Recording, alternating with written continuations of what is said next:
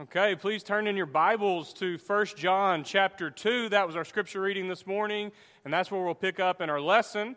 Last Sunday morning, I started a sermon series on the letter of 1 John. So we looked at one sermon last week, one this week, and then one next week. John is a short letter, and I mentioned that it reads more like a poetic sermon than it does a letter. Like it's very different than some of Paul's letters. It's written in a form called cyclical reflection. So John has a few main ideas, and then if you read through the letter in one setting, you would see those main ideas, and he just keeps circling back to those main ideas. So for this sermon series, instead of going chapter by chapter, we're looking at some of these main ideas and studying those. So last week we looked at the main idea of God's love for us and what that looks like. And how do we receive God's love for us? And this morning, we're going to talk about our need to love other people, to love the world around us, just like God does. So we receive God's love, and then we give it to others. So 1 John chapter 2, starting in verse 7, he uses this phrase, beloved. He loves that word, beloved. I am writing you no new commandment, but an old commandment that you have heard from the beginning. The old commandment is the word that you have heard, yet I am writing you a new commandment that is true in him and in you, because the darkness is passing away, the true light is already shining. Whoever says, I am in the light, while hating a brother or sister is still in darkness. Whoever loves a brother or sister lives in the light, and in such a person there is no cause for stumbling. But whoever hates another believer is in the darkness, walks in the darkness, and does not know the way to go, because the darkness has brought on blindness.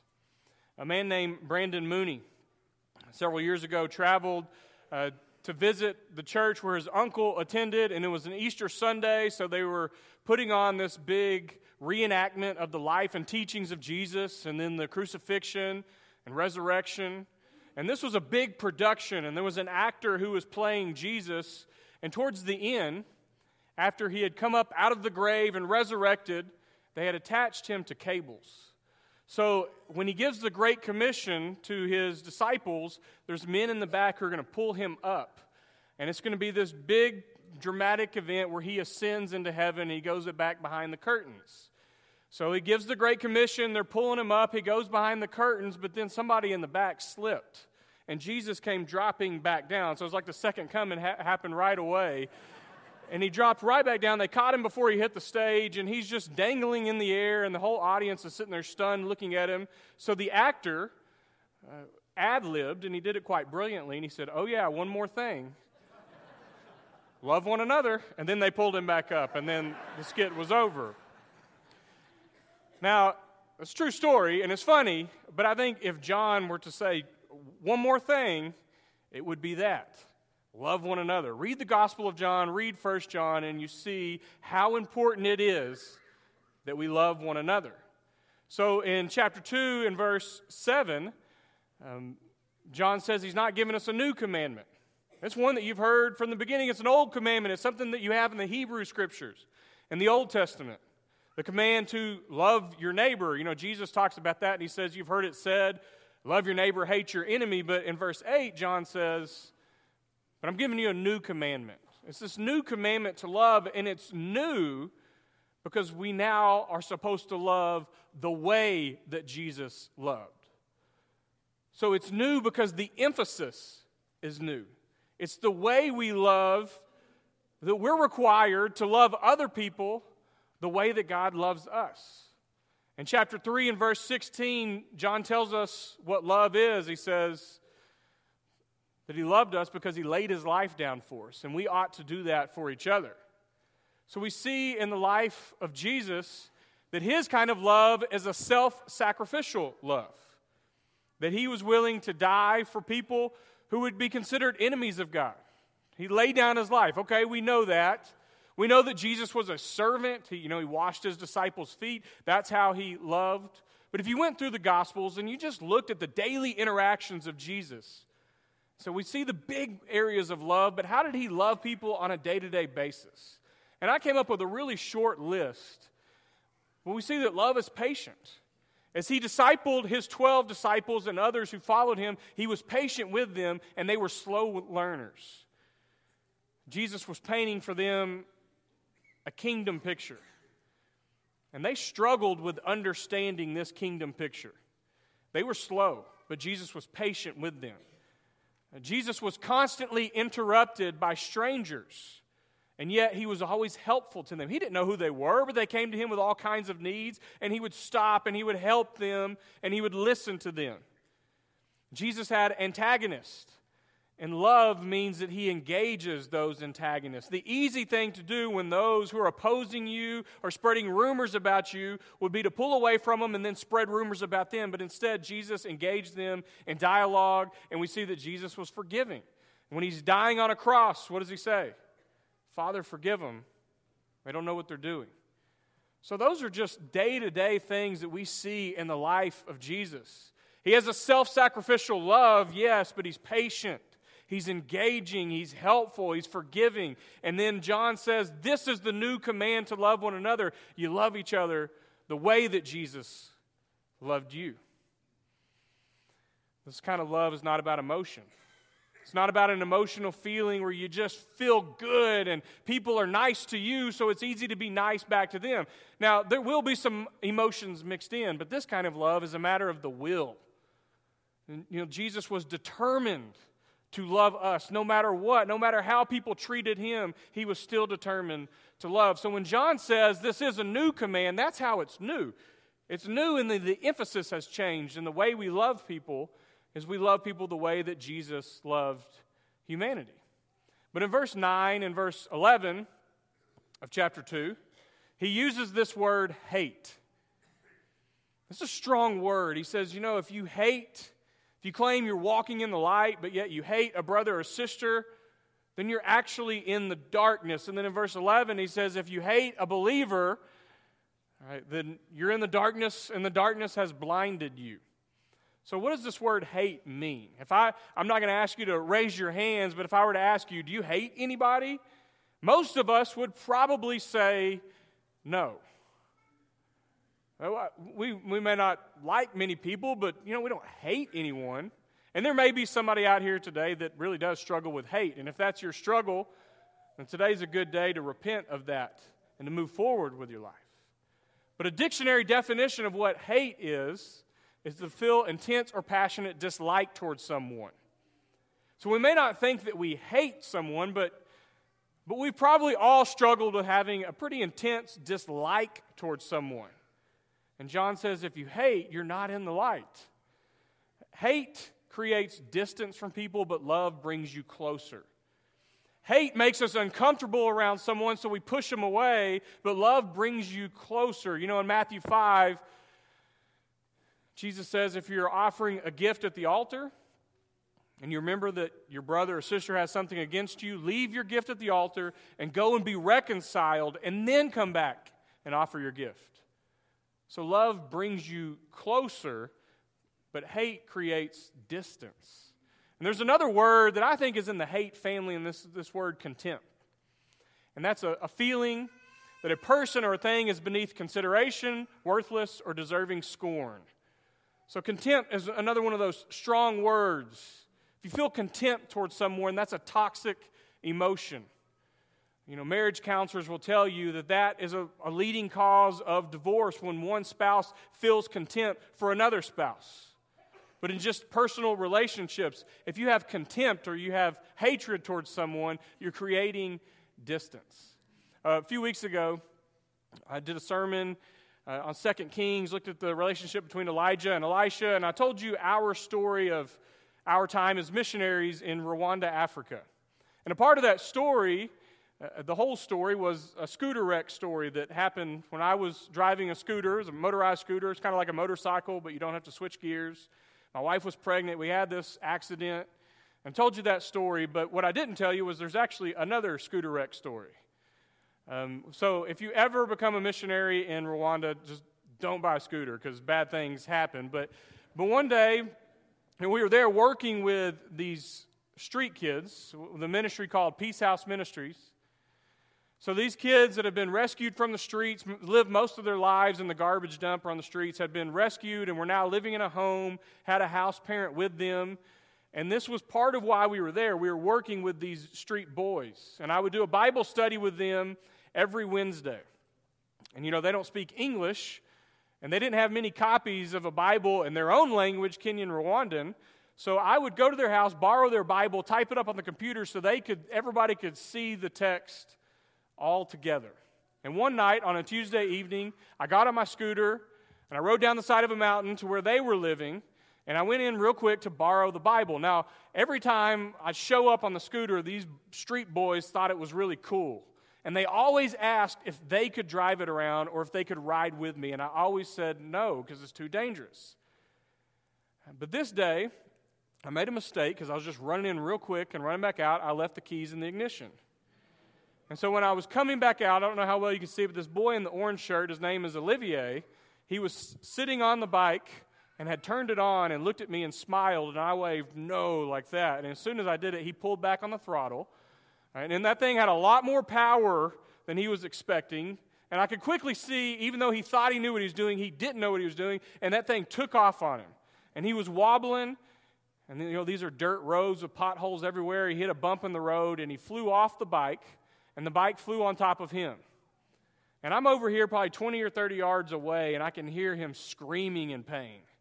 So I ran over to him. The bike was on top of him, and fuel was dumping out all over him, and I picked it up off of him, and his leg was broken. And so I quickly called for some of these other boys to go get the house parent to come over there to help, because we were going to have to get him out of there, get him into a hospital. But I mentioned a few weeks ago that every time there's some sort of accident, a crowd would gather.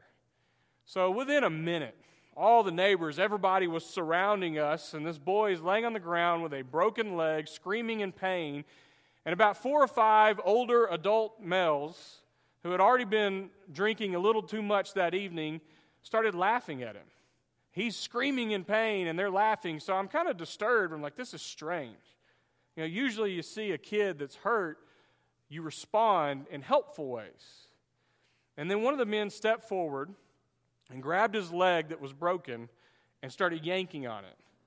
And so my first reaction was to protect him, so I just leaned in and I kind of hit his arms, and I grabbed that guy and I pushed him back, and then somebody came from behind me and pushed me, and it got really physical really fast. And thankfully, when the house parents showed up, things kind of broke up. We got the kids some help. And I was scared for a number of reasons. One is, I mentioned I didn't want to ever go to a Rwandan hospital. Well, I also didn't want to go to a Rwandan jail either. So I wanted to make sure, things didn't get too physical. But I went home that night. We got the kids some help. I went home and I was still, shaking from the whole event. And not just because it got physical, not just because it was scary and because his leg was broken, but because of the way those men reacted. How could they just laugh at him? How could they hurt him worse? So the next day, it was really disturbing me. I asked one of the other missionaries, I told him the story, and I was like, why did they respond the way that they did? What in the world is going on here? And he reminded me. He said, remember, we're living in a post-genocide nation. So not that long ago, these older men participated in one of the worst acts in human history, where almost 1 million people were murdered. And they either witnessed it, survived it, or they participated in it. There wasn't enough jail space to send all the people who committed acts of murder to jail, so some of them are just walking the streets. And he said whether they witnessed it, survived it, or participated in it, they're so immersed in a culture of hate and violence that you kind of become numb, you become callous to it. And he said, so a boy breaking his leg, compared to what they've seen and what they've experienced, that's nothing to them. And so it's easy to look at a culture like that and be like, well, that's sad. You see so much hate that you don't even realize what is hate anymore. But then I look at our own culture, and Dwayne talked about this a little bit in his communion thoughts this morning. Why do we live in a world where we set up memorials outside of a high school? Because another week goes by, and we hear another story of another school shooting, Or you watch the news and you hear more stories of shootings or murder, or people that are fighting in violence, and we see racial tension and political hatred. We see some churches that exist to spread God's hate. There's all that kind of stuff going on in our culture. And our response to that sometimes is just to ignore it, because it can really get you down. But as I've studied through 1 John, and how over and over when he talks about love, when he writes about love, he follows it with hate. Because John felt it was important that we have a firm grasp on what hate is if we're really going to love other people. And we're so immersed in hate in our own culture that I wonder if, for one, we've actually become numb to it. Oh, that's just another story of another bad thing that's happened. Or I wonder if in some small ways we've participated in it and not even realized that we've done that. In chapter 3, verse 11, he says, "For this is the message you have heard from the beginning, that we should love one another." Verse 12, "We must not be like Cain, who was from the evil one and murdered his brother. And why did he murder him? Because his own deeds were evil and his brothers were righteous." So John reminds us of Genesis chapter 4. Early on in human history, right away we see anger, we see evil, we see murder. Verse 13, "Do not be astonished, brothers and sisters, that the world hates you." We can't ignore it. He said it's obvious. The world will hate you. We can only ignore it for so long, but then he says in verse 14, "We know that we have passed from death to life because we love one another. But whoever does not love abides in death." Verse 15, "All who hate a brother or sister are murderers.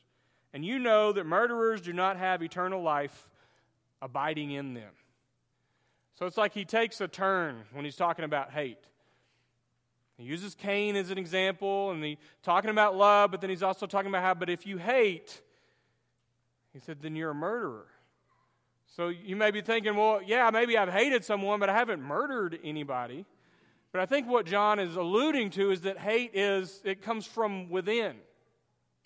Again, I'll reference Matthew chapter 5, the Sermon on the Mount. Jesus, 6 different times in Matthew 5, he says, "You have heard it said, but I say." That's when he says, you've heard it said, love your neighbor, hate your enemy, but I say, if you're even angry with someone. So Jesus takes the emotion of anger and he puts it on the same level as hate and murder, and John is doing the same thing. Anger turns into hate, and even inwardly turns into murder. Right? And those are strong warnings. And again, it's easy probably for you and I to say, well, at least that's not us. It's sad that that's what goes on in the world around us. But psychologists have documented the fact that even normal, nice, loving people have small levels of hate built within their lives. And they call it heart triggers. And heart triggers are these emotions that we experience that create distance, that push people away. And as time goes, these emotions build, and it builds and builds towards hate. Some of those heart triggers are politics. You just look on social media. If somebody has a different political view than you do, you don't like that person. That person's different. That person's wrong. And then what happens is you start to create more and more distance, and hate builds. Same thing with habits and lifestyles. This is something small. It seems simple. You look at somebody's diet or their choice of where they're going to send their kids to school, and different lifestyles, different habits, that creates distance. That's a heart trigger. Hygiene. If somebody has different hygiene than you do, they smell different than you smell, we start to create distance. People's appearance, right? Whether or not you find somebody attractive or not, whether or not somebody has tattoos or body piercings or the way that they dress. These are heart triggers that create distance, and through time, if they're unchecked, it builds and builds to hate. We're constantly sizing each other up. Another heart trigger is demographics, nationality, race, religion. If it's different, we don't know what to do with that. Social skills, if somebody laughs too loud, or like that Seinfeld episode, if somebody's a close talker and you don't like certain social skills about someone, well, then just keep your distance from that person.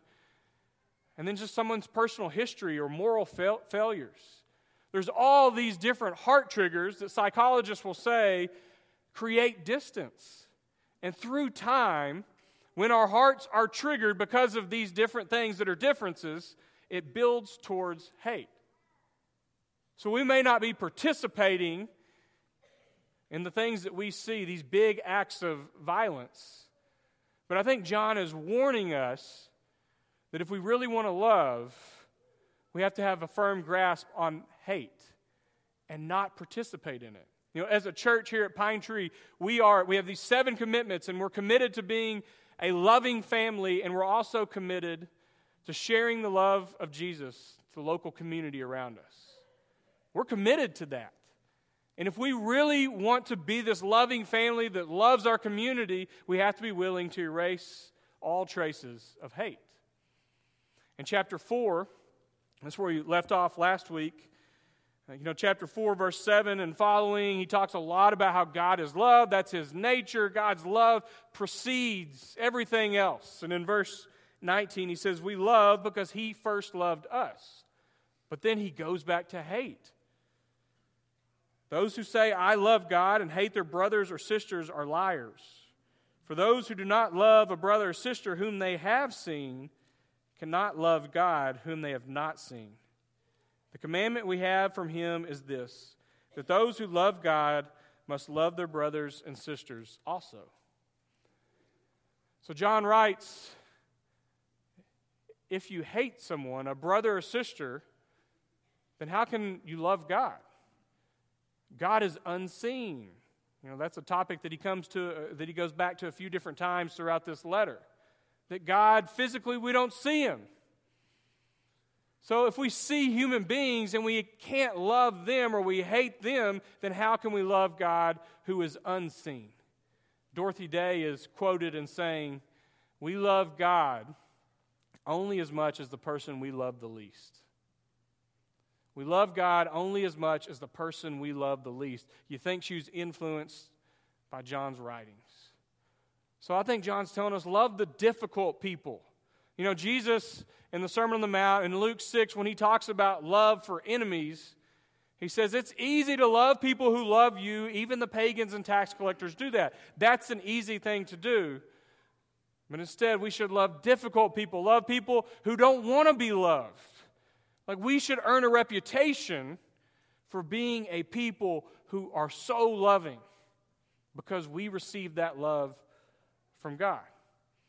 In chapter 1, in the intro of John, we read a little bit of this last week. He says, we can't help but to declare to you what we have seen and heard. He said, we've seen it, we've heard it, we even touched it. And he's talking about the word of life. He's talking about Jesus. John was one of the original 12, so he was with Jesus in his ministry. They touched the scars of the resurrected Jesus. And he says, I can't help but tell you what we've seen and heard. And then in chapter 4 and verse 12, he says, no one has ever seen God.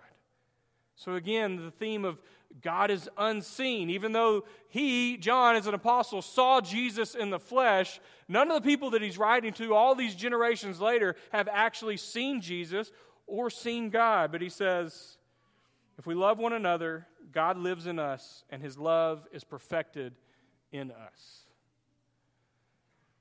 If we create a culture of love and we start to eliminate any of those heart triggers, those traces of hate that create distance, then we'll begin to share the love of God to our community. We'll make God's love visible. People don't see God, but they see us and they see the way that we treat each other. Back in 2014, there was that big Ebola scare in West Africa. And there were a lot of medical professionals, doctors who had, because of love, went over to West Africa and risked getting sick themselves to help these people. And Ebola was killing lots of people. You probably remember the story of Dr. Kent Brantley, who had to come back to the U.S. and had Ebola, and it was just this big, scary event. But what you might not know is that a lot of the people from West Africa were superstitious. And they were being taught that these health professionals were not there to help, but they were there to spread this disease. So there was this large distrust. And you had protesters outside of the hospitals claiming they're going to burn the hospitals down. You had family members breaking into the hospital and taking their family members away from the hospital, their family members who had Ebola, the place that they needed to be, because they thought that instead of getting help, that these people were there to make it worse. So the very people who were there to help them had to earn the trust of these West Africans. So they had to change the way they perceived them. So not only were they there to help out of love, but they had to work tirelessly to show the community around them that they can trust them. They had to earn their trust. And I think the church can always learn something from that page, from that book. That not only do we want to love our community and be a loving family and show people that we love them, but that takes time and it takes trust. And we have to build trust within our community. Now I think, as has been mentioned, we mention it quite often, ministries like Caring and Sharing that communicate to the community, we're not only here to help you, but we're here for the long haul. That begins to earn the trust of others. Ministries like Highway 80, if you're involved in that, just in our local community, we put love into action. Because John says in chapter 3, in verse 17 and 18, if you have the world's goods and you do nothing to help somebody in need, you have no pity on them, how can the love of God be in you? So let us not love with words or speech, but in action and in truth. John warns us about the dangers of hate and being immersed in a culture that has a lot of hate. And if you have hate in your heart, he says the love of God cannot be in you. So maybe that's something that you need to repent of this morning. In just a moment, we're going to have shepherds that are around this building who will pray for you. You can come up front and we'll pray for you up here. Maybe hate is something that you need to repent of. But I can tell you one big message that John has for us is to love people, to love each other, to love the world the way that God loves the world. Not just the people that are easy to love, but love the difficult people. And in doing so, we will make God visible to the world around us. If you have any need this morning, you can come up front, you can grab a shepherd, but let's stand up and continue our song service.